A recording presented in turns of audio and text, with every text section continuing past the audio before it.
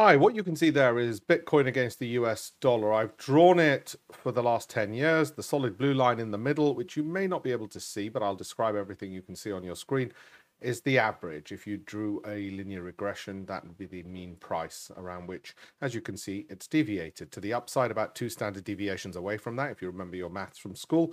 To the downside, not usually 2 standard deviations to the downside. Where are we at the moment? Well, I would say whilst we're at just below $30,000 to the US dollar, $30,000 per Bitcoin, we'll probably get to 20,000.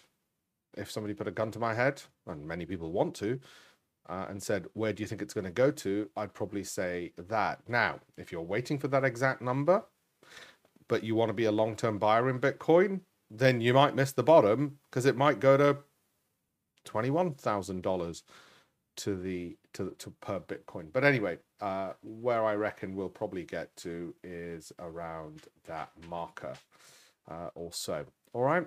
Hopefully that was helpful. Have a look at the links in the bio. They will blow your mind. I've also got my stock picking competition in there where I'm giving away about $200,000, £150,000 for prize winners. So have a look at the links in the bio for that.